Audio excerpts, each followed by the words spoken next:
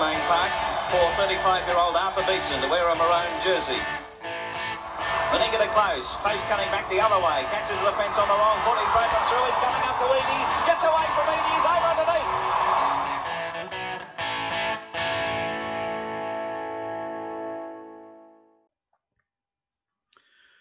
Welcome back to Origin of the Series, and welcome back, Jeff.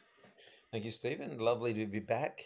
Game 2 of 1982, the first year there were 3 games where everyone sort of went, yeah, let's take this thing seriously. Well, we did. We certainly did, and we were certainly there. We were there. I remember 100%. We were there because, not spoiler alert, folks, but we were right in front of where Miles ran over Greg Brentnall. Yeah, like a runaway train. And like a big, hairy runaway train, yeah. And that was fabulous. Good times. Good times. But we'll come to that. But this was Tuesday, the 8th of June, 1982. So we're still on Tuesdays. I don't know where my fixation with Wednesday comes from because we haven't reached it yet. And I did peek ahead, and the third game is also on a Tuesday. So I don't know. Maybe they're all on Tuesdays, and I just have a mental block about it. Because the AMCO Cup was on Wednesdays, maybe. No. Anyway. Maybe. Good point. Yep. It certainly wasn't late night shopping, which was introduced around about then. Wasn't that right? That would have been about then. It would have been. That was that was cosmopolitan stuff, wasn't it? Wasn't it just? Yeah, those were the days of late night shopping on a Thursday, freaky Thursday, and Saturday morning you could go shopping. Shutting up at midday. Yeah, and not if you worked at Coles, because you had to clean up. You had to clean up and you had to do all sorts of stuff and race off for your game of golf at 12:42. Yeah, so, you did that. Mop and bucket to aisle 7, Mr. Smith. Yeah, that's it. Heady days when I was head casual at Coles, Mount Omni, and I was that was a good title, wasn't it? Head boy. It was, yes, it was. I've taken it off my CV since then. I'm not sure how politically correct that would be these days. Head boy, probably not. And tell me this: in 1982, so we had shopping. Shopping centres open on Saturday morning. Were they open in the afternoon as well? Could you go to Indrapilli, or as my father would call it, the Pilli, in the afternoon? No, everything was. That was. I'm sure. Yeah, I'm sure. Wow. And it's interesting because we spent a bit of time down in Ballina, down the high street, country town, and the old school menswear stores and so on. They're open till midday on Saturday still. Still. Which not all. I'm not sure that it's a bad idea. You know. No. I think it's a great idea. Surely that's enough. You can. I'm not. My nearest and dearest would be the first to admit I'm not a keen shopper. I'm not enthusiastic about shopping, and I don't need to do it all day. That's for sure. So I would have thought lunchtime on a Saturday. That's enough time. Well, I think depending on what the area you're talking about, but I think a lot of places, say in country towns, they'd go, "We'll be open on Saturday morning, so you can come into town and get your."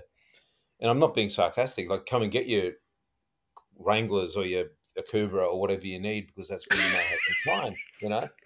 Get your sheep dip.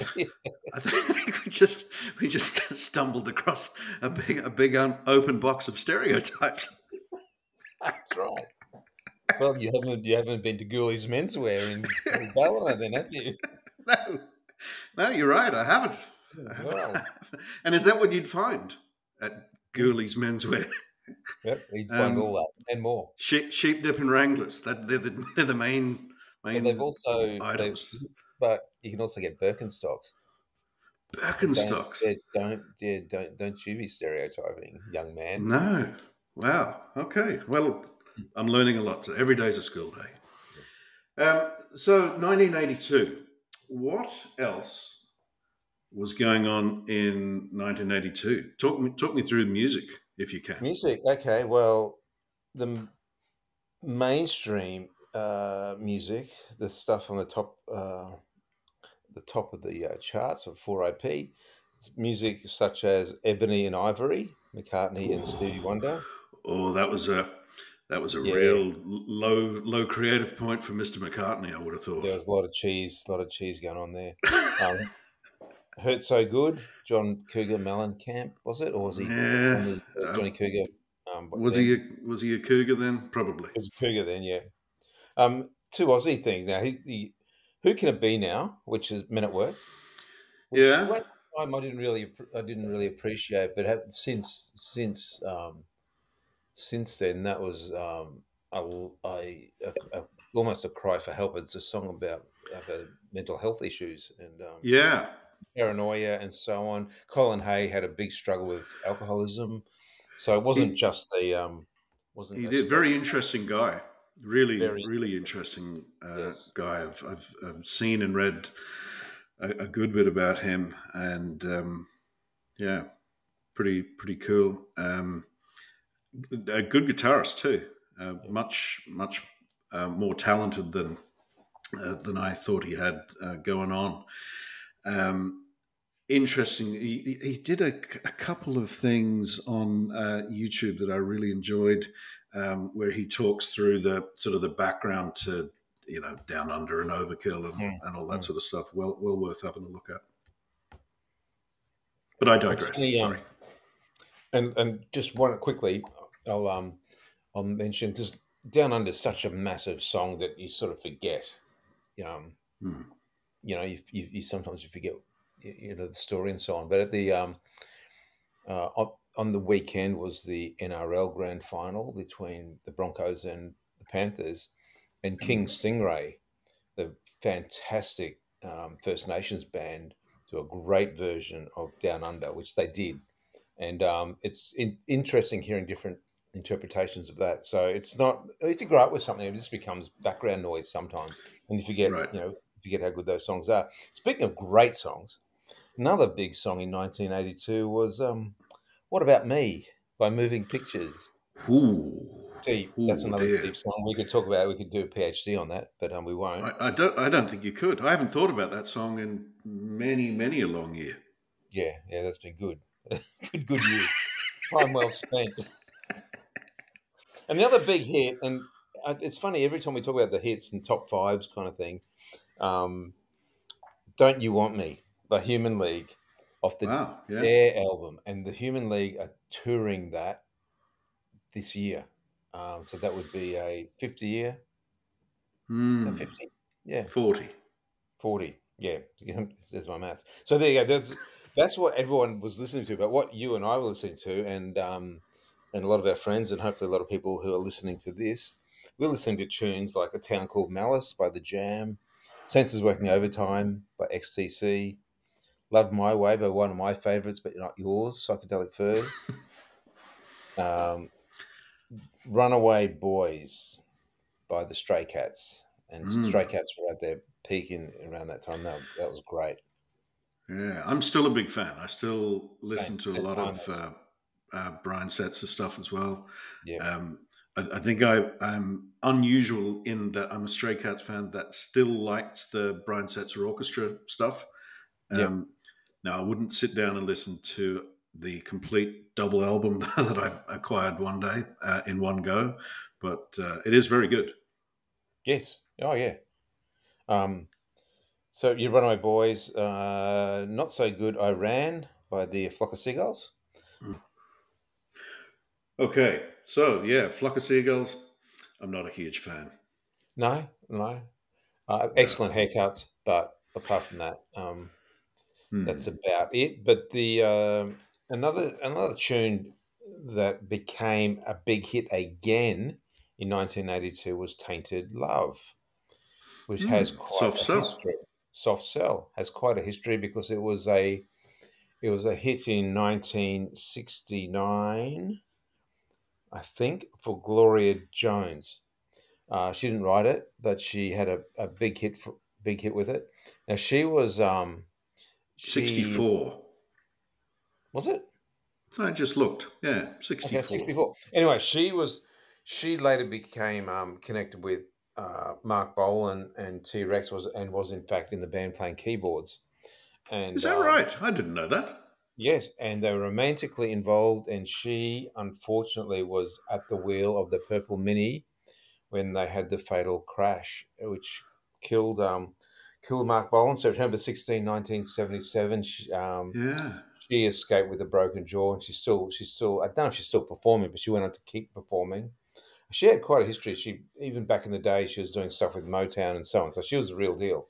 And so That crash site, incidentally, is also one of those pilgrimage sites. You know, people go yes, there I can all the imagine. time Yeah, and get their photo taken, yeah. which is kind of weird, isn't it? I've never understood that sort of thing. Although I did go to the grave of Jim Morrison in Paris once. Well, I've done that. I recently went to where John Lennon was shot outside the Dakota, even though Yes. they don't want people doing that. What else? I've been to a couple of other things, I've been to the Chelsea Hotel. I didn't go to Room 101 or whatever it was where Sid killed Nancy, but I do have a bit of a thing for that too. So, um, Hmm. there you go. But let's move on with so Yes. Tainted Love. Let's. Now there's one more tune that you and I know well, and it's called "I Melt with You" by Modern English. It was a hit in Yeah. 1982. What a Went on great to song. become went on to become part of the soundtrack to one of the all-time great movies, Valley Girl, in 1983. We'll talk about that when we get to 1983. Yeah. But The only good movie that Nicolas Cage ever did. the only good movie from 1983, as far as I'm concerned. Actually, Um, that's not fair, is it? Because Leaving Las Vegas was Leaving pretty Las good. Vegas, yeah, yeah. Yeah. But Right. interesting thing, and this is a bit of me diving deep into the trivia. I'll get this over with quickly. Please. It was produced by Hugh Jones, who, as we all know, well known for producing Echo and the Bunnymen in particular. The Damned, Charlatans, Undertones, Teardrop Explodes. But for our Australian audience, he did The Saints All Fools Day. And I knew this. I knew he did produce this. I didn't know he had produced Melt With You. He produced the one of the all-time great Australian albums, Doughboy Hollow by Died Pretty. Wow. Now Yeah, there's a connection because I there's a was going to connection. say the thing about I Melt with You is as great a song as it is, and I truly love it. It is it's very much of its time. You know, it has Mm. that thick keyboard thing going on, And they fade and off into the distance and come back again. right, yeah, you rush back towards you. And Mm. I also, as you well know, am a huge fan of Doughboy Hollow. I think that's just Yes. one Every of time you drive past a sign just outside of Musselbrook there, I just go and get a photo. I've got about 10 of them. It doesn't yeah, change. great album, but it is very much of that big keyboardy synthesizer sound It is. as well. It is. And Yeah. he made that work. And as we know, we lost Ron Pino just recently. I Mm. still have it on my calendar in front of me. The date that I was going to see Died Pretty live at the Princess Theatre down the road at Annerley. Mm. So yeah, so I just I love it when I dig up a bit of gold Yeah, like that's that. that's that's really interesting. Very good. I didn't know So that. there you go. Um, So so we'll get that's on to the music game. in '82. Sorry. What else was what? 82. I know. I wanted to comment on something from 82 that is not timely in terms of it didn't happen on the 8th of June, but I did just want to comment on the plight or progress of the Queensland cricket team in the Sheffield Yeah. Shield in '82, and we'll cover it quickly and move on because it wasn't a great year Was Phil for Coulson still Queensland. around in '82? Was that? No, he was probably in prison in '82.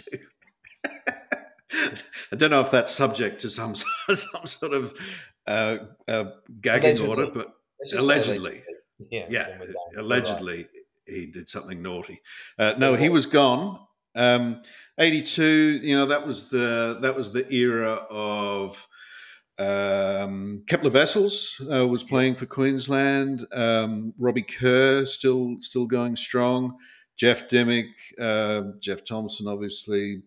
Border, Chapel. But this was certainly the time when the Test players only played 1 or 2 Shield games per year, Yeah. typically at the start of the season, and then you wouldn't see them again. So the Shield was typically won by the squad with the greatest amount of depth, or by states that just didn't get representation in the Australian team.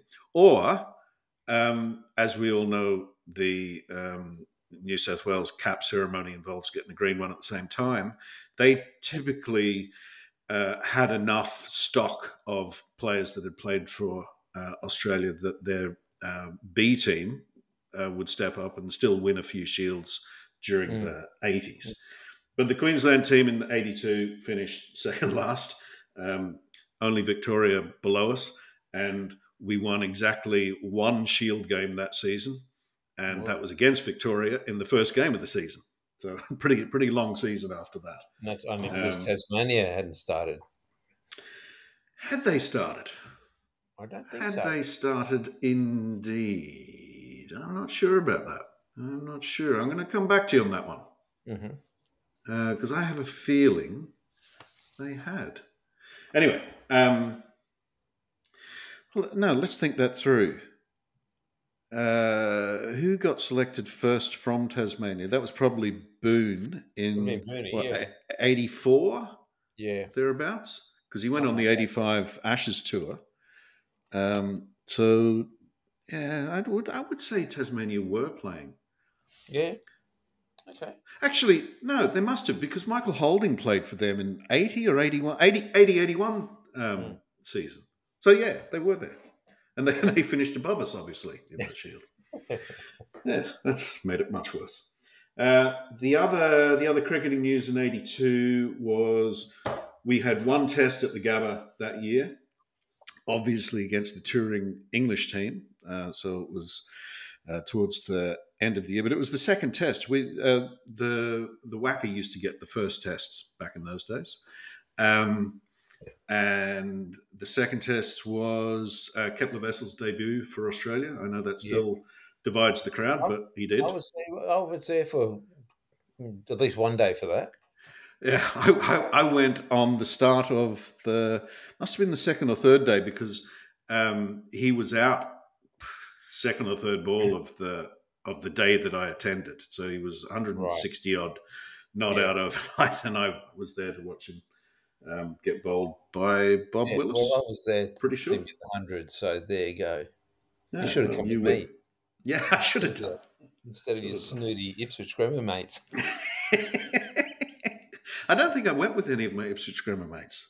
When was that? 83? What were we? 18 or 19 at the time? Kids out of school. You might have gone with your Crosby Tiles mates. No, I didn't have any of them. Although we did play cricket with some of them, didn't we? We did. Yeah, we played some great cricket. Though that's definitely for another podcast or a movie, maybe. Yeah. Maybe not a movie. Anyway, that was cricket. Good times with cricket about then, and things were about to get rough for Australian cricket. But that's '82. Anything else happening in '82, or will we hit the game? We'll save. I've got some excellent TV and movie stuff to talk about. Let's do it next week with the. Well, actually, let's do that. But before we hit the game, I know you want to talk about a player that left us not so long back. That's right, and the reason it came to my attention was because during the Dally M Awards for the 2023 season, Dale Finucane did this. He played acoustic guitar. Dale Finucane, who played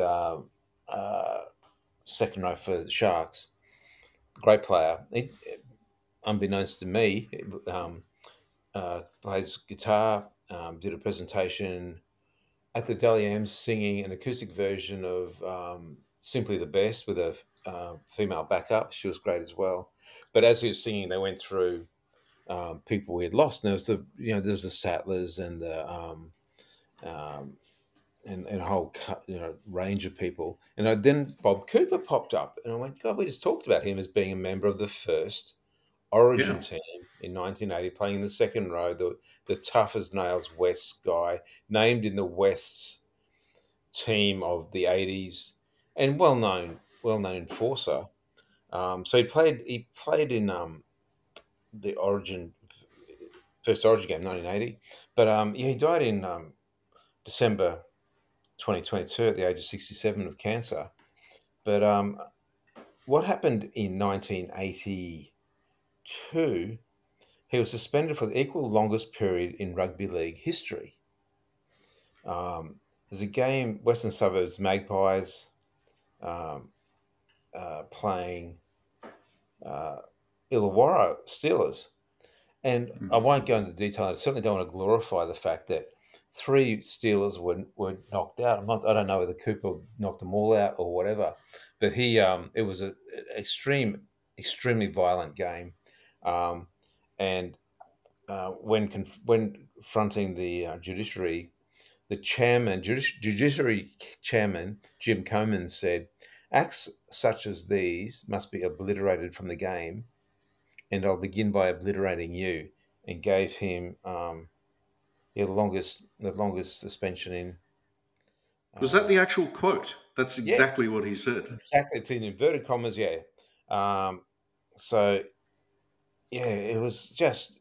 Did he say "yee-haw" at the end of it and fire his 6-shooter into the sky? 15 months. He said 15 months, and so so in 1983, with time on his hands, he played Australian rules football with St George in their reserve comp and won Best and Fairest award. Best and Fairest. There you go. Ironic. Yeah. But in '84, he came back and played NRL with Norths, but after 4 games, dislocated his shoulder, and that was it, retirement.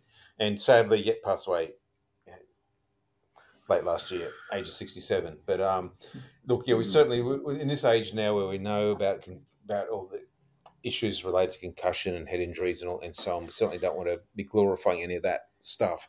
But interesting back then, if somebody got 15 months now, they even when they talk about 6 weeks or 8 weeks for stuff, it's big news. So food for thought. Yeah, well, I think there's two. Thanks for bringing that to everyone's attention, because 2 big things that is food for thought there. One is the size of the suspension. Seems unbelievable, although maybe the game has been successful in stamping out a lot of the more violent stuff. I don't know. I'm not convinced of that. But the other thing is, whilst we know a bit about concussion now, it's a steep learning curve, and I'm not sure we're very high up that curve. And the more people are aware of concussion and the potential damage that it causes, the better. I know from my own personal perspective, my son's rugby is very, very closely monitored. He's under 16. Any head clash is taken very seriously. They're taken off the field if there are any symptoms at all, and right up to just not being able to get straight back up is enough to have them removed from the field, and they will sit them down for a couple of weeks, irrespective of whether they're fine and dandy the next day. So, these things are taken far more seriously than they used to be. Oh, they're a badge of honour back then, weren't they? It's like, and come back on. He was knocked out, and he's come back on. Exactly, and that he's played 4 games in a week, and had a head clash in each of them. When we hear that now, it just seems shocking, and it should. I'm delighted that it sounds shocking now. But no laughing matter, and I hope the medical progress, the investigation, the research continues apace, because the game has a responsibility to protect its players. And anyway, that's me, my sermon over for the time being. God bless. Let's get on with this game. Yeah, let's talk footy. Let's talk footy. Game 2, 1982. Yeah. So let's talk about the team, shall we? Who do you want this week? New South Wales or the Maroons? I'll go. I'm happy to stick with New South Wales. Did you want to sit Okay. up with who wasn't playing? Yeah, controversial, but yeah, go on. Yeah. Well, I don't know and why. You might have some more background, but we know Meninga wasn't playing. Bosted was out. Close was Meninga out. had a shoulder injury. I know that. Right. And I know that would hamper him for much of that season. Boasted, I'm sure it was an ankle, but I might be wrong. But I'm Mm. sure he started having ankle problems then. Yeah. So yeah, Close was still injured. Close was still injured. Mick Cronin, no doubt, it's something to do with his knees. Or is it lack thereof? Maybe he found one and didn't know what to do with it. Maybe. But Yeah. anyway, that led to all sorts of consequences and hilarious situations. But serious, like not serious. Hang on. Just before you go any further, I know where you're going with that, and I thought we'd covered this in previous episodes. That there is one thing that is not for joking with, and we'll come to it. But I just a little Righto. early warning. Early warning. Okay, let's go through this New South Wales side. Brentnall at fullback, Tony Melrose Place on the wing. On the other wing, he's the ex-rugby player. Ziggy Niscott on the other wing. Now they put Brad Izzard replaced Cronin. He was an informed centre from South Sydney with Rogers, who there was suggestion that he was injured, playing with an injury.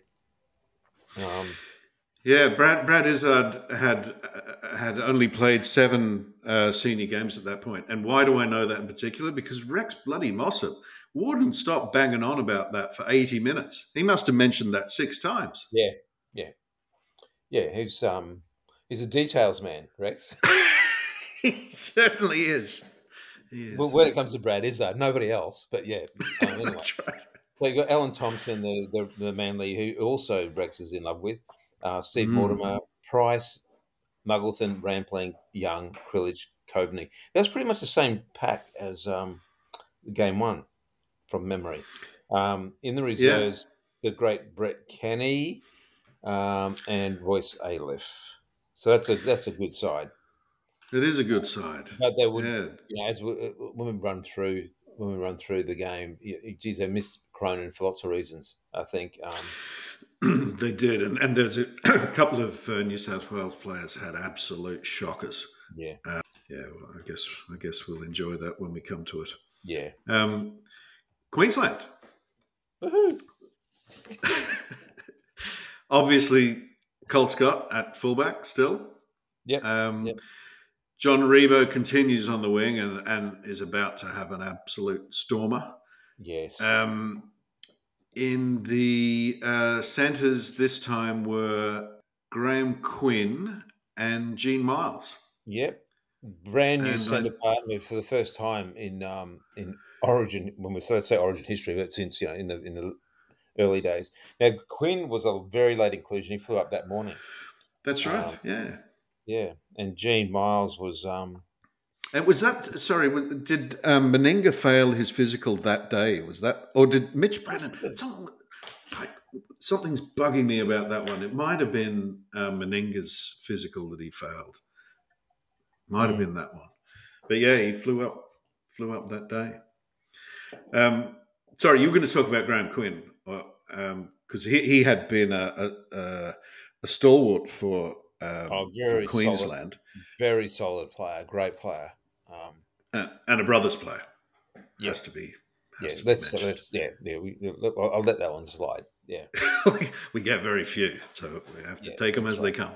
Yeah, Harry was busy that day. Brad Backer on the other wing. Yep. Halves, obviously, Lewis and Murray. And I'm pretty sure, Norm Carr comes into it's the first time he starts, right? Yes, it is. Looking back on some of those, old Brisbane rugby league teams. He was playing in Brisbane teams in 1976. Like he's been around. He's such a good player. I reckon he's like the Stuart Law of Right. Yeah. you know what I mean? Like, Yeah. and just one I of those do. guys, just bit of wrong place. And having said And that, sort of he's still had a great career. But geez, he could have been anything, you know. Yeah, and it's sort of one of those guys that somehow seemed ageless. You know, a little bit like we were talking about Cronin last week. Mm, Just never seemed to have an age attached to him. Just seemed to yeah. be a good, solid player from his first game to his last game. Although I'm pretty confident you weren't best pleased when he went to Souths, were you? No, God no. Don't know what the hell was going on there, but anyway, Well, it was we won the cash. premiership with them, didn't we? It was cold hard cash. Yeah, yeah, So the pack, the Queensland pack, was shuffled around a bit on the day of the game. Um, Rod Morris, who had made a comeback for Wynnum, well, a comeback. He had played in 81. Was he still playing for Balmain in 81? I have a feeling he was. Yeah, he was playing for Balmain in 81. Retired, came back up to Brisbane, and started playing late in the season or halfway through the season for Wynnum, and was playing so well that he got picked in the Queensland team. And the day of the game, he was picked originally as a reserve, and the day of the game, Artie decided to start Morris and yeah. asked Paul Vaughton to do the decent thing and go and sit on the bench. And which was a bit of a surprise. I actually distinctly remembered this going on the day of the game, and I thought, Jesus, Rod Morris doesn't play footy anymore. That seems like a real left field one. But he would go on and be man of the match and have an absolute classic Rod Morris type game. Every time I watch those games back, you go. Besides being tough and doing the tough take ups, the skill, like all sorts of second phase play they'd set up, and very throwing dummies, and, just very skillful clever player, and we'll come on to him a bit more depth later on. But his inclusion, so they had to shuffle the pack around a little bit. Rowan Hancock, who was originally selected as prop, then drops back into the second row with Paul McCabe, and Rod Morris goes into the front row with John Dowling continuing as hooker and Paul Kahn, the other prop. Yep. And so, stiffening up an already pretty stiff Queensland pack. Yeah, and the reserves? The reserves, yeah. So Paul Vaughton's on the bench, obviously, and the great Greg Holman, who I notice in somewhere might have just been Wiki. They talk about him not getting on the pitch, but he does. He does actually get on for a few minutes at the end, and that would comprise his entire Origin career. A few minutes at the end of this game. These things happen. He was a great player for East. Very angry, but that's okay. Greg Holman was a good player in the BRL, but I think it's fair to say that he wasn't always the most popular opponent that anyone ever had. He was just a real snarly, sort of argumentative, difficult guy. But it's hard to like. I wasn't. You wouldn't. It's not the first guy you ask over for a barbecue, but No, but he also spent some time at Corbett Park, and we were very grateful for his company. Yeah. So that was the Queensland team. The only other thing I wanted to mention about the new faces that day was this was the first, I'm pretty sure, first appearance by Barry Gummesell as referee. Yeah, it was. And for I noticed even in Wiki, whoever updated it most recently, clearly not much of a fan, because I want to quote this. They were aided in this by Queensland referee Barry Gomersall making his own Origin debut and allowing the Maroons enormous latitude in the tackles. Well, unbiased reporting, if ever there was some. And I would also note that the penalty count that day in this desperately one-sided refereed match favoured the Maroons 14-11. Not 14-1, folks. 14-11. Mm. Just want to make that point. Just drop that in there before we start.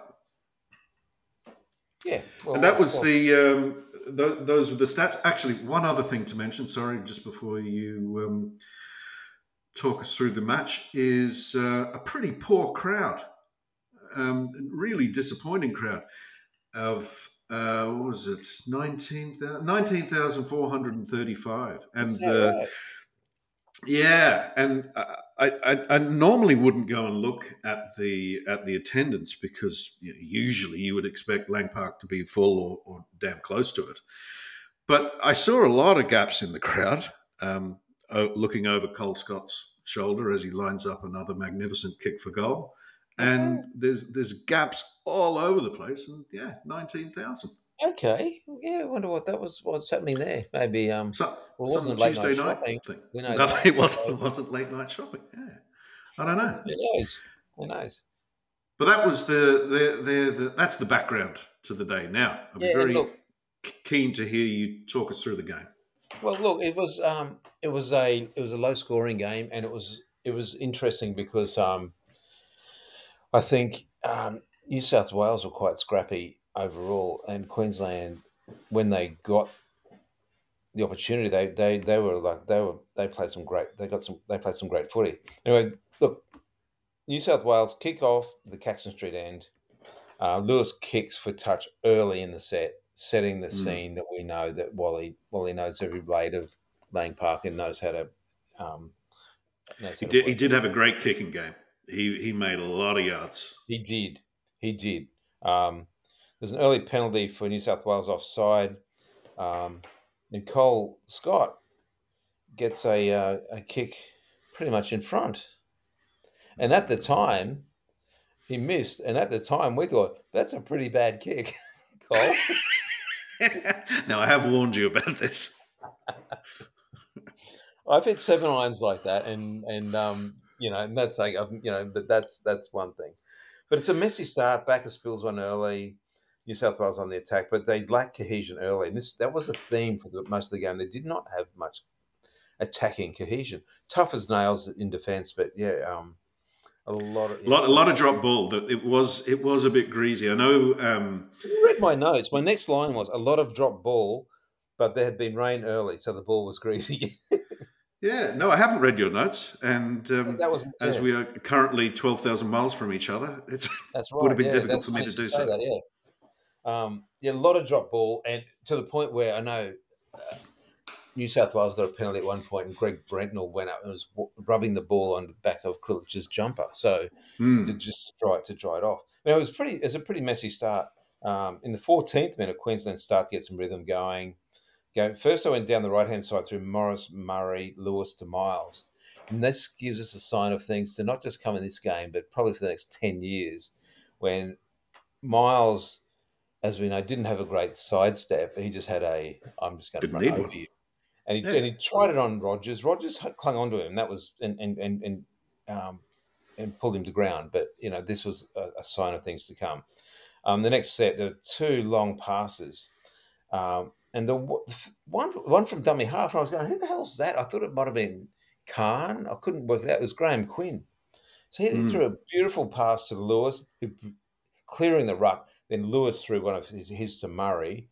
Then Scott looming up as he does, then into Rebo, who looks like he might be away, but Mortimer takes him low, and one of Mortimer's great, one of his great low. It was a fabulous cover defending tackle. It was, yeah.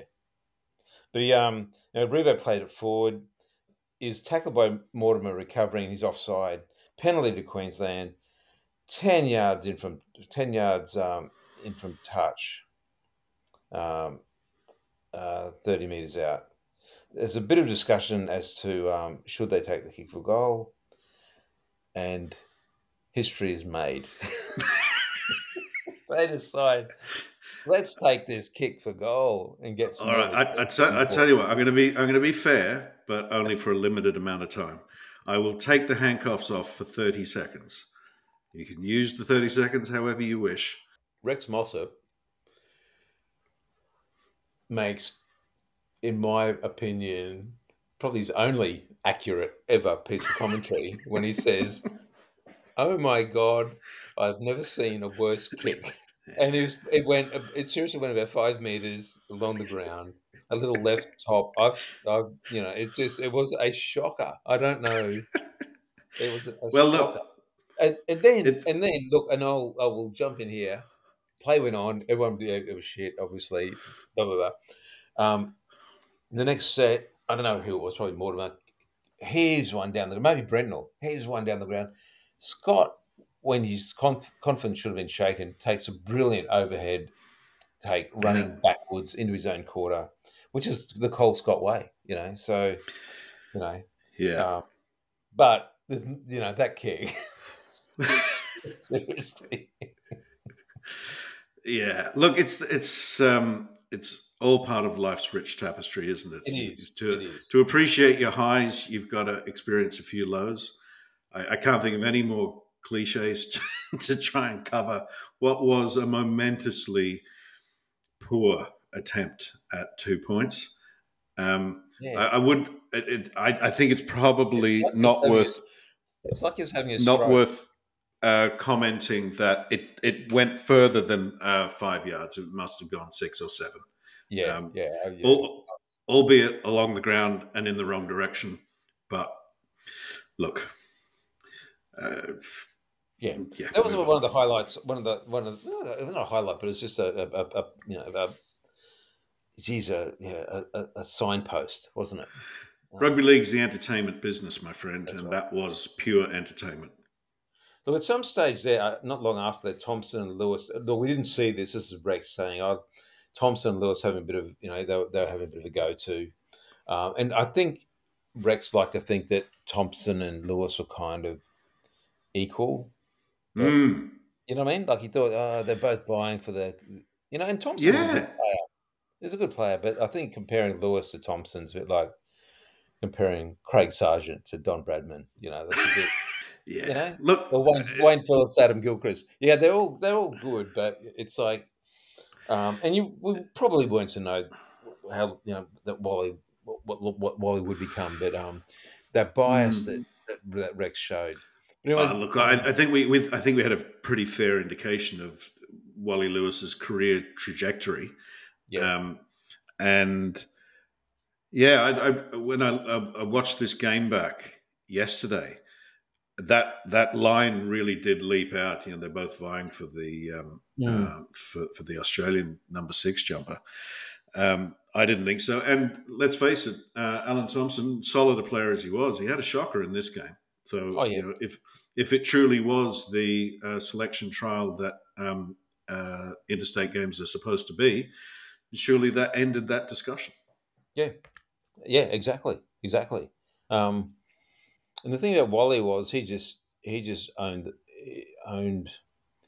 the field, didn't he? Like defense, attack. Yeah. He just nothing, and he knew how to get to the weak spots. Like that the previous game when he went after Terry Lamb.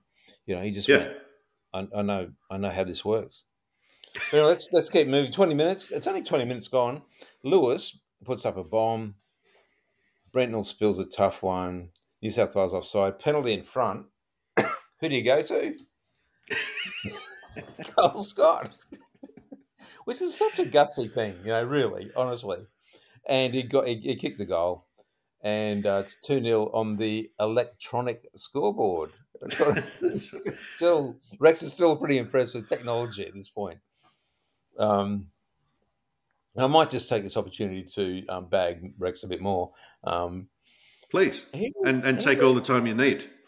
I reckon he did very little preparation as far as. I reckon he did very, very little watching of the game, because the amount of times he got the wrong player was just astounding. and and some of the confusion of players, it was breathtaking. Oh, it was you're right, and it's hard watching back, and I'm trying to make notes and go, what do we talk about?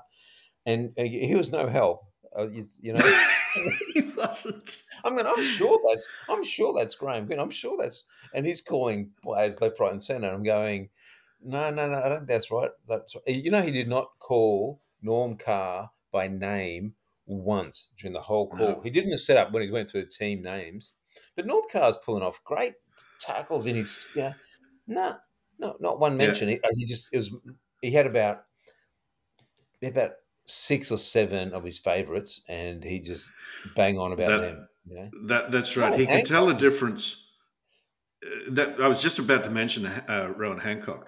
He recognised him because he gave him a bit of a bagging at one point that he wasn't industrious enough. Which, I mean, if of all the things you could accuse Rowan Hancock of being involved, I would say he didn't need to be asked twice to get stuck into the game. But he certainly at least recognised Rowan Hancock. He didn't tell the difference between Paul McCabe and Norm Carr, and let's face it, he didn't try either. So no, if it was 8 or 9, it was Paul McCabe. yeah, he did not. Yeah, he was quite disrespectful, and it was just unprofessional, and he's also just carried on like a school teacher, and just with his just sermonising about behaviour and so on. But anyway, that's Rex. God bless him. We're getting quite religious in this particular We episode. are, yeah, we A lot of are. blessing going on. Game went on. Lewis started to pull out his classic touch finders, and also he started to pull off some of his big hits, which he did that thing like he'd find touch. New South Wales would get the ball, and then he'd make it his job to pull off a big hit and get G'ing everybody up. So he did that. It's about 25th minute. Well, he did that. Sorry, I just want to jump in for a sec.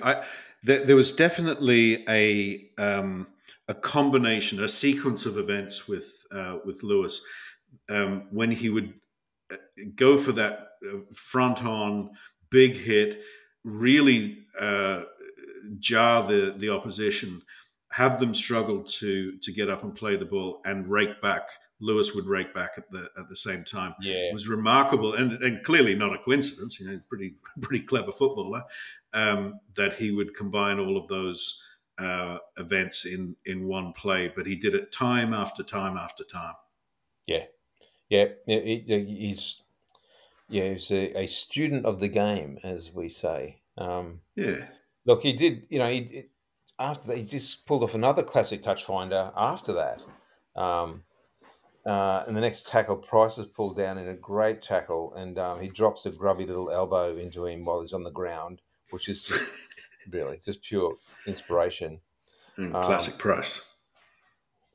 Then came a few plays later. The penalties are going 7-1 to Queensland at this point. We could argue the toss on that, but Dowling, Murray, Lewis, McCabe running wide. McCabe almost through, and we go in really close. Like McCabe had a blinder.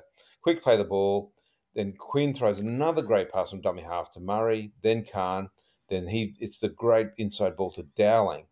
He makes a half break, fires it to Gene Miles for one of the classic Origin tries when he doesn't step left, he doesn't step right, he just keeps running over the top of Greg Brentnall and goes over the Milton Road end. And we had a pretty good view of that. We did. He used Greg Brentnall as a speed bump and plants the ball just over his head. Yeah. Though, to be fair, nobody would have stopped him. But generally...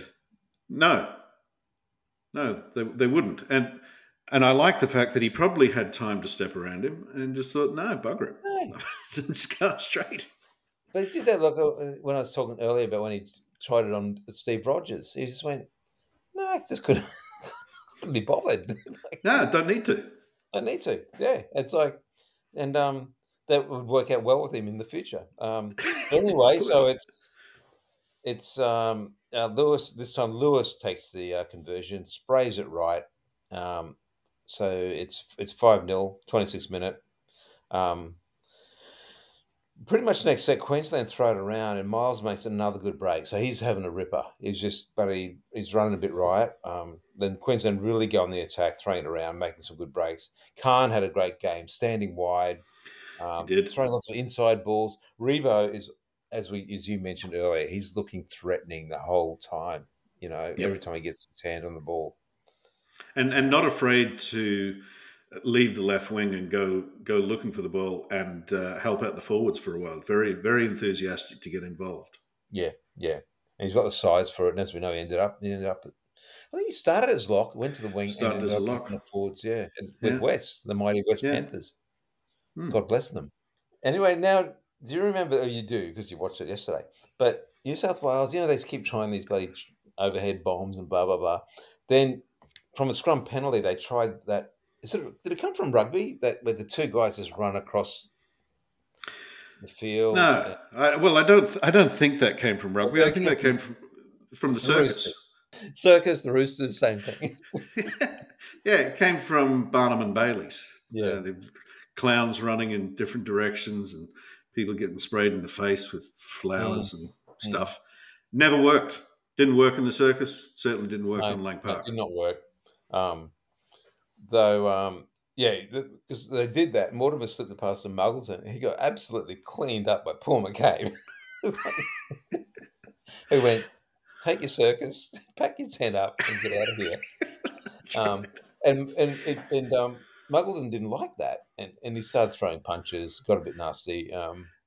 Sorry, I just want to jump in with one more Rex Mossop moment. When Paul McCabe throws a short one at John Muggleton, Rex Mossop says, and I quote, "From one New South Wales man to another." He just didn't get State of Origin, did he? No. It just to his dying day, he just didn't get that we had moved on. And I know Rex Mossop was he must have been a good player. He was a dual international, and he was a front rower, and I'm sure he knew what he was talking about. But you said he's a front rower, and he knew what he was talking about. Well, all right. Well, he was a front rower. Yeah. And that's it.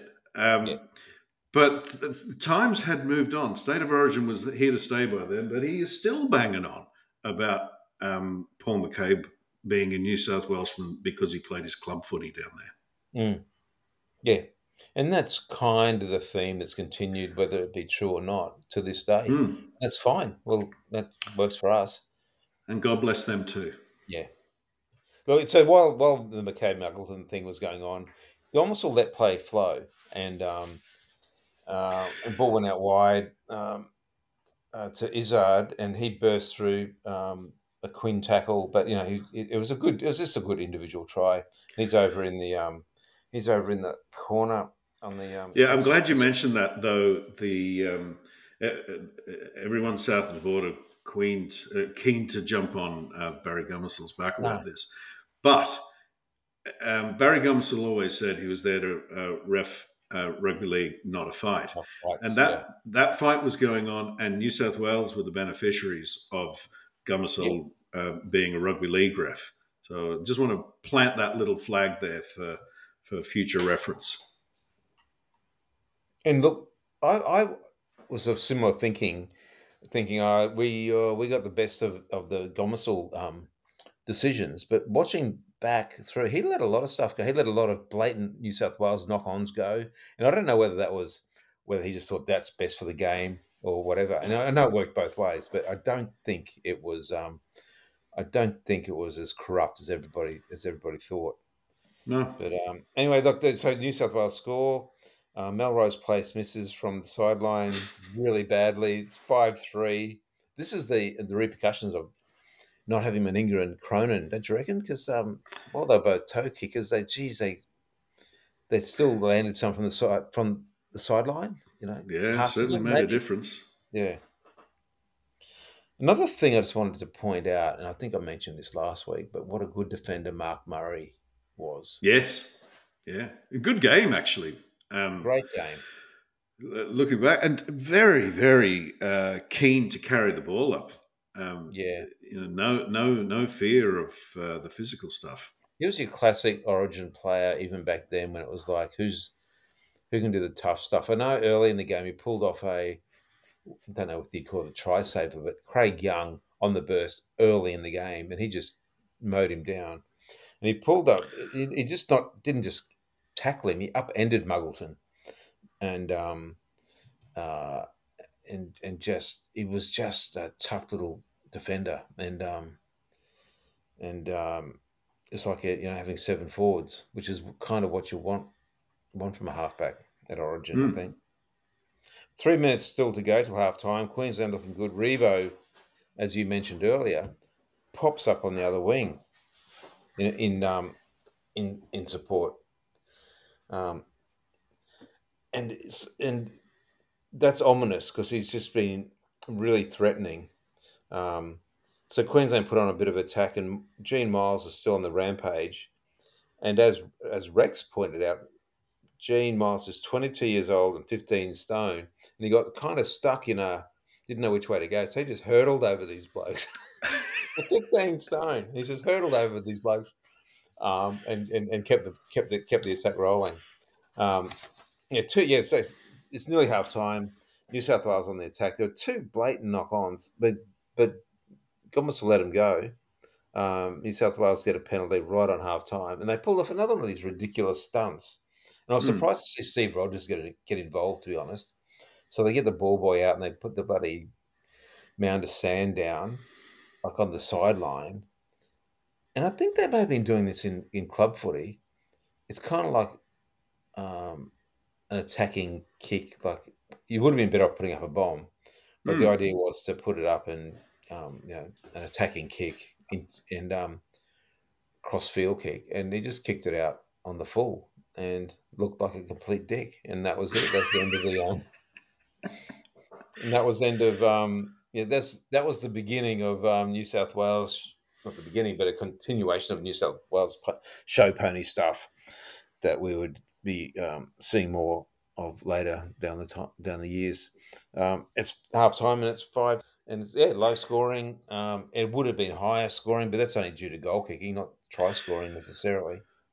That's right, and it was a pretty open game of footy so far. Lots of breaks. Now, lots of drop balls, but lots of breaks. Lots of one end to the other type stuff, and I really enjoyed it. I remember enjoying the game firsthand, and looking back at it, good fun. Yeah, it was, and we started to see. Like we'd seen it at club footy, but even Rex was impressed with this long passing from Lewis. Lewis was just throwing those long passes, and that's why I was surprised.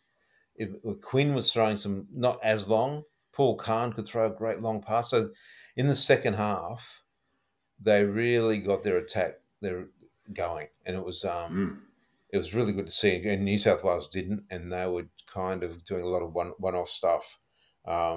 And even from the kickoff, Lewis kicked off, Rampling got taken into touch. They had a dodgy start to the whole second half. They did. They made a few mistakes, one after the other, bang, bang, bang, in the second half. They did. And, Paul Kahn was huge. John Dowling was huge. He had a great game, particularly after getting a pasting in their first game in the scrums from Krilich. And, he lost the scrums like 7-1 or something crazy. But God, who knows what that you put that down to? But they were he fixed that part of his game up, and they really started to play some good footy. The Queenslanders, a lot of those long balls, a lot of inside balls to Scott and Hancock in particular coming on the inside. There was a sequence pretty early in the second half. Queensland got a scrum penalty and went on the attack. And after a couple of settlers, Dowling throws it wide to Kahn, who sends a lovely long ball into space for Rebo. And this is, sign of things to come. Steps a couple of blues and goes over in the corner. Like it was just a great piece of play. And Rebo we knew he'd been threatening this for a while. So that was... But he was born to play State of Origin footy, John Yeah, Rebo. yeah. I mean, I know he divides the crowd a little bit because of the Super League stuff, but he was a big game player, and I loved him. I thought he was fabulous. Well, he was, and as we know, he went on to become a highly successful sports Administrator. administrator. So he was like Yeah. he was a big game player and a big thinker. So that was a great try. And once again, it's Paul Kahn. Like that pass was just Yeah, it was a good pass. It wasn't 18 yards that Rexy claimed it to be, but it was a good no, pass. no. And then from that kickoff, Queensland throw it around again. Hancock puts in one of his great bursts. I know we keep banging about Rex. He doesn't say anything about them. These are just like momentous, game-changing things that put New South Wales on the back foot. And they're looking. They're going, "God, when's he going to do that again?" And Rex says nothing, but he copped a blatant swinging arm from Rampling, but nothing. There's no penalty, and Rowan just wipes his forehead and carries on. But New South Wales are looking really pedestrian in attack. But Rod Morris holds on to Krilich far too long and gives a penalty right in front. And Melrose Place knocks it over, and it's 8-5. So they're not. It's not the score line. Didn't feel like a true indication of that's origin, isn't it? And from the kickoff, unfortunately, Ray Price gets smashed in a tackle and and loses the ball. And from there, Queensland put on a really good phase of attack in the Blues half, and get a couple of scrum penalties, and they're piling on the pressure. Lots of great ball play, but it's not just Lewis, but it's the Morris, Kahn, good running, Miles and Scott, inside balls and Dowlings and everything. And Miles is really he's just getting he's going from strength to strength. It's funny, when I was watching that back yesterday, we did, as you say, get a series of scrum penalties, which just about ended the penalties that we would receive for the match. But we got a few on the bounce there, and I was thinking it was only, I think it was 1981 when the differential penalty rule change was introduced. So prior to that, we would have had options to kick a goal. What would we have done? Yeah. Yeah. I mean, it was remarkable that by this point, Cole Scott's last kick at goal was his third, the one that he potted from in front. After that, Lewis took over. God knows I love Wally, but he couldn't hit a cow's ass with a banjo that day. He was really, really wild. Which is odd, because he was kicking off. Yeah. I know it's a different mindset, but he's kicking off. And but anyway, he just You wouldn't. Anyway, I doubt whether we would have taken the kicks, because I think by that point we had just given up on that idea.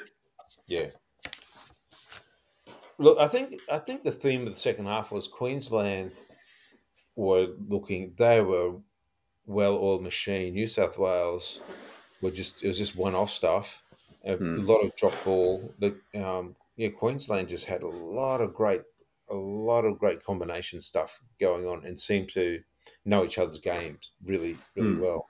But there was a phase there. New South Wales looked dangerous. McCabe pulls off a great tackle on Thompson, but Thompson looked like he was away, and McCabe snapped him down.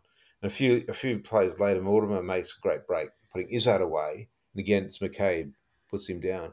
So there's that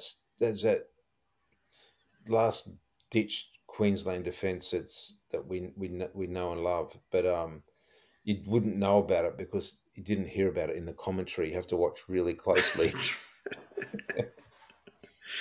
Look at the next set. As soon as they get the ball, but Revo again dangerous, almost breaks clear. It's only down to halfway, but it's a good 20, 25 metre run.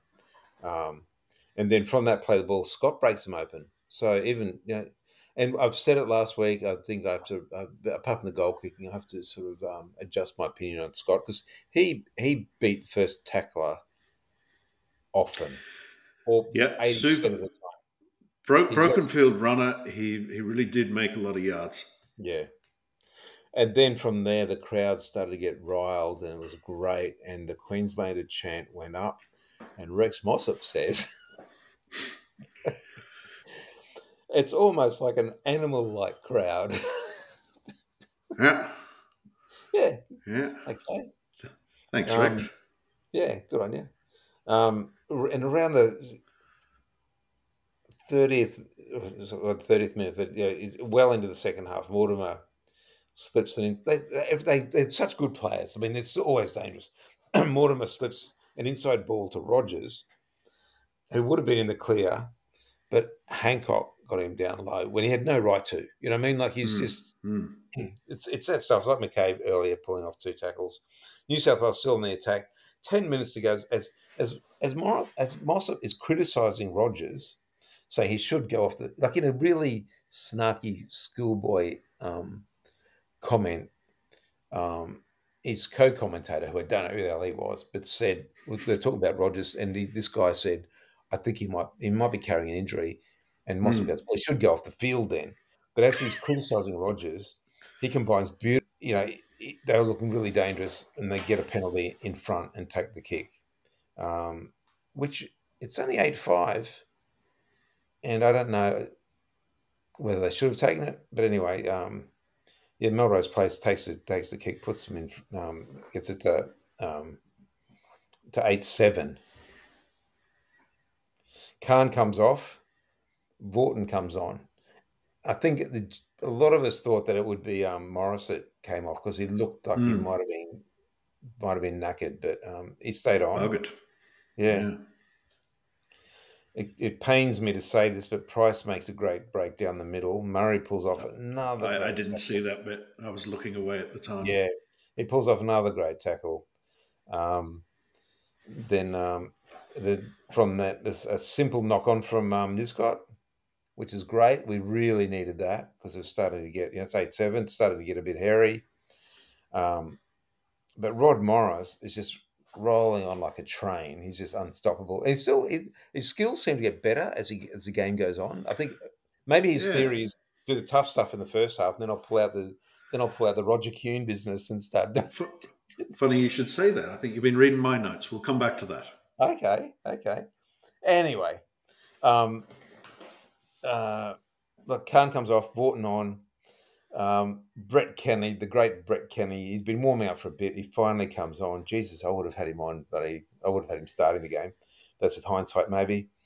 But anyway, with just minutes to go, Lewis puts up a bomb, and Brentnall takes it takes a specky, takes it in the field to play, but he's pushed back. And in any other game, that's a penalty. He made it out. Yeah, he just got pushed back. Oh, he did. Yeah, he did, and he was clearly out, and the tackle had been completed at the time. So pushing him back should have been a penalty. Yeah. So you get the dropout. The great Greg Holborn comes on with 4.5 minutes to go. then it's a bit of play. Then there's 3 minutes to go, and Craig Young goes, "This is a great time to try and get square on Rod Morris. This is clever footy," and it puts the knee into Rod Morris, and the penalty to Queensland. They play out the set, and at the end of the sixth, Lewis puts up a bomb, and Brentnall pulls off another specky. So he's like, as we know, like Brentnall with his Aussie rules background, but he's just back in the day. There was nobody came within cooey of Brentnall for saving bombs. But Queensland get the ball back from yet another dropout. There's a lot of craziness goes on. Queensland were throwing the ball around like they needed to score to win. That's right, yeah. But anyway, somehow Ryan Hancock emerges with the ball and throws it to a fresh-faced Fatty Vaughton, and he just did that classic, just stretched out, and he's over. And it's 11-7, and the good guys win again. So, yeah. Did we It was a great game. Did we miss that kick too? Did Lewis miss from practically in front? You know what I reckon? I reckon they went, we're not even going to try. Good point. I do not remember. I do not remember. I don't think that was in the coverage. I'll have a look back at that, but I don't think that's in the coverage. So But it's just occurred to me. That makes it 11-7 with a kick to come. Cole Scott would have been going, I reckon I could get that. Oh, I think Cole was tugging at his hamstring or something then. Greg Holden's your man. He's the go-to man. Well, who knows who took the kick? I don't know. And in fact, well, I wonder if I can see on the stats now. Boom, boom, boom. No, they won't tell me. That is a very good point. Thank you. But did kids run onto the field, and all that kind of stuff? So would it? Was it a thing then? Like, everyone would it have been a workplace health and safety issue? I was never a big fan of the kids on the field business, but I think they did. Yes, I'm just looking at the pictures now. Yep, they did. Yeah. So that's the end of the match, and Rod Morris announced as man of the match. Yep. I read somewhere that there had been talk that if that match had been won by New South Wales, that they would have gone back to the old interstate selection rules for the third game. Now, I've only just read that recently. I certainly don't remember talk at the time. Have you come across that one? No. Yeah. Very odd. I'll have a look at that. Some trouble-making young whippersnapper thinking they can slip back into this, picking the Queenslanders on both teams. Aha. No, thank you. So Rod Morris is announced man of the match, and neat segue into our featured player of the week. Yeah, who is Rock and Rod Morris. Rock and Rod Morris. Yeah, so a little bit about Rod Morris. Born in 1950 in Ipswich, so he's a 73-year-old youngster right now. Would go on to play 16 tests for Australia between 78 and 82. So, of its time, 16 was a pretty big number, particularly for a Queensland. So exactly. Well, however, they made special dispensation for Rod Morris and the likes of him because he was forced to put on a sky blue jumper 6 times in pre-Origin days, and he would also have played for Queensland in the interstate days 9 times before going down to Balmain in 79. So he started with Eastern Suburbs in Brisbane in 71. Yeah, because his older brother Des had gone to East. They're both from Ipswich. Both played. Now I don't have notes on this, but I'm pretty sure they played for Bouvel Swifts in the Ipswich comp. Both went down to East. Des first, and they both played in the 1975 grand final against West. They did. That's right. They did. Yeah. And we've spoken about this before. Both superb players. I forget. I also forget. So I don't know. People can write in and tell us. Might have been. They were ahead 1-0 at one point. I was out shopping that day. So Rod Morris would play 6 times for New South Wales and then 4 times for Queensland in State of Origin footy. His club rugby, Easts in Brisbane between 71 and 78. Played for Balmain from 79 to 81. And I can't quite find out, did he play 2 seasons at Wynnum or just 1? I don't know. Yeah, but not sure. He certainly won 3 grand finals in Brisbane. He won 2 with Easts and 1 with Wynnum in 82. And that was the end of his career. Retired at 32 or 33. Can't quite figure that out. Not long after finishing his footy, I remember the reading in the paper in the mid-80s that he'd decided to become a McDonald's franchisee. Yeah.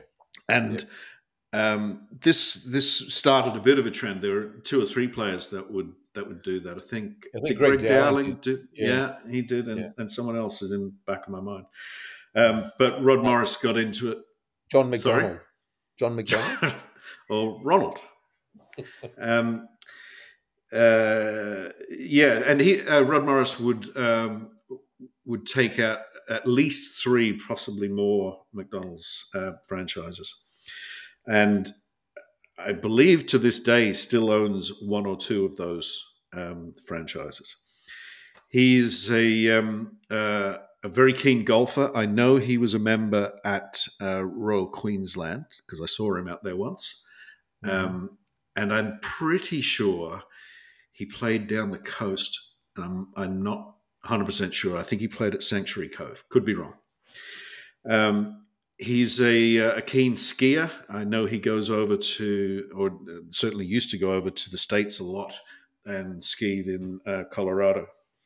So, pretty active guy.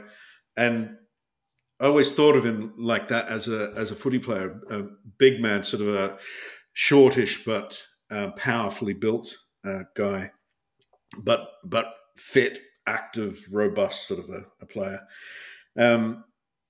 I've spoken before about his style of play, but that's sort of how I think of him as a powerful player around the ruck.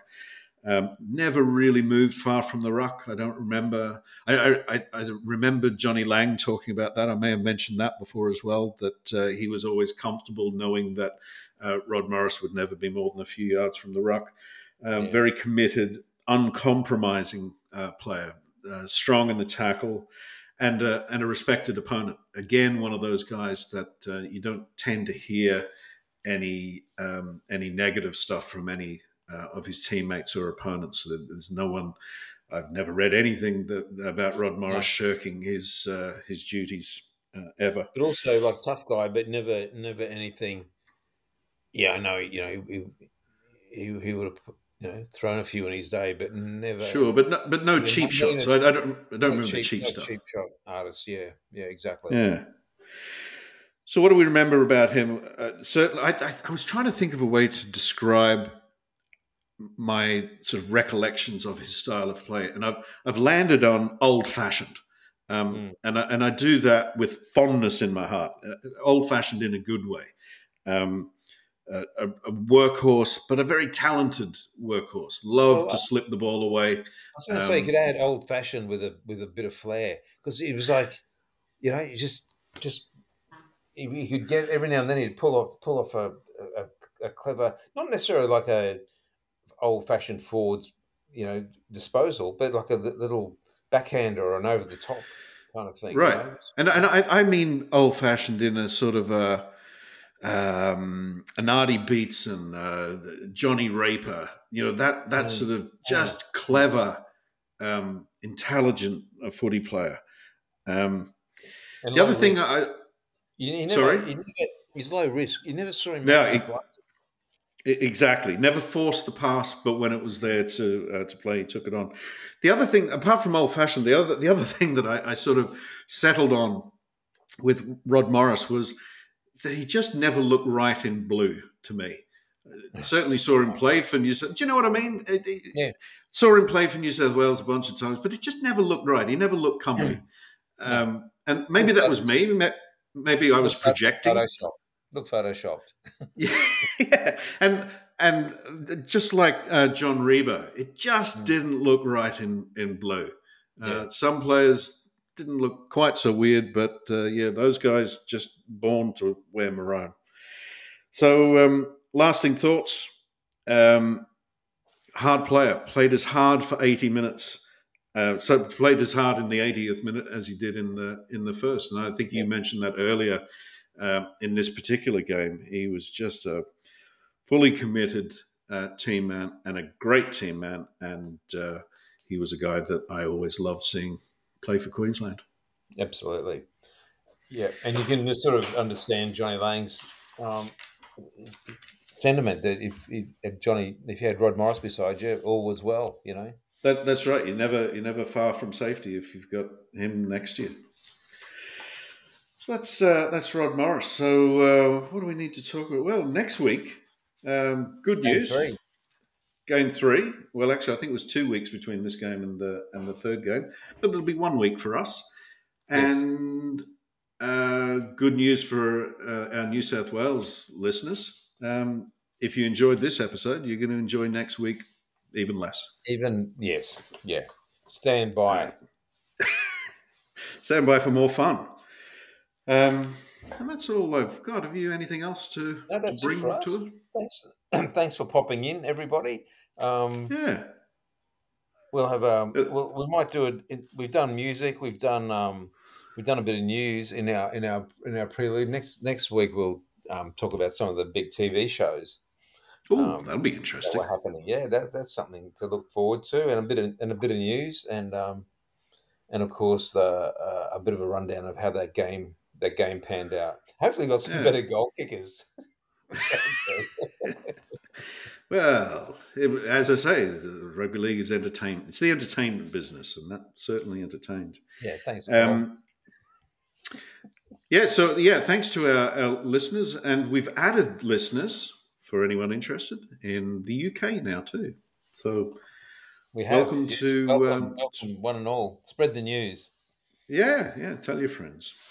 And we have some guests lined up. So yes, good point. We'll introduce those in the next few episodes. So stand by. It's not just going to be us prattling on forever. So as much as everyone would enjoy that, yes, you're quite right. We have some interesting guests that are scheduled to appear with us, and we're looking forward to that. But in the meantime, we're very much looking forward to next week. So until then, that's it. Thank you very much, and goodbye. See you later. Can't hear you.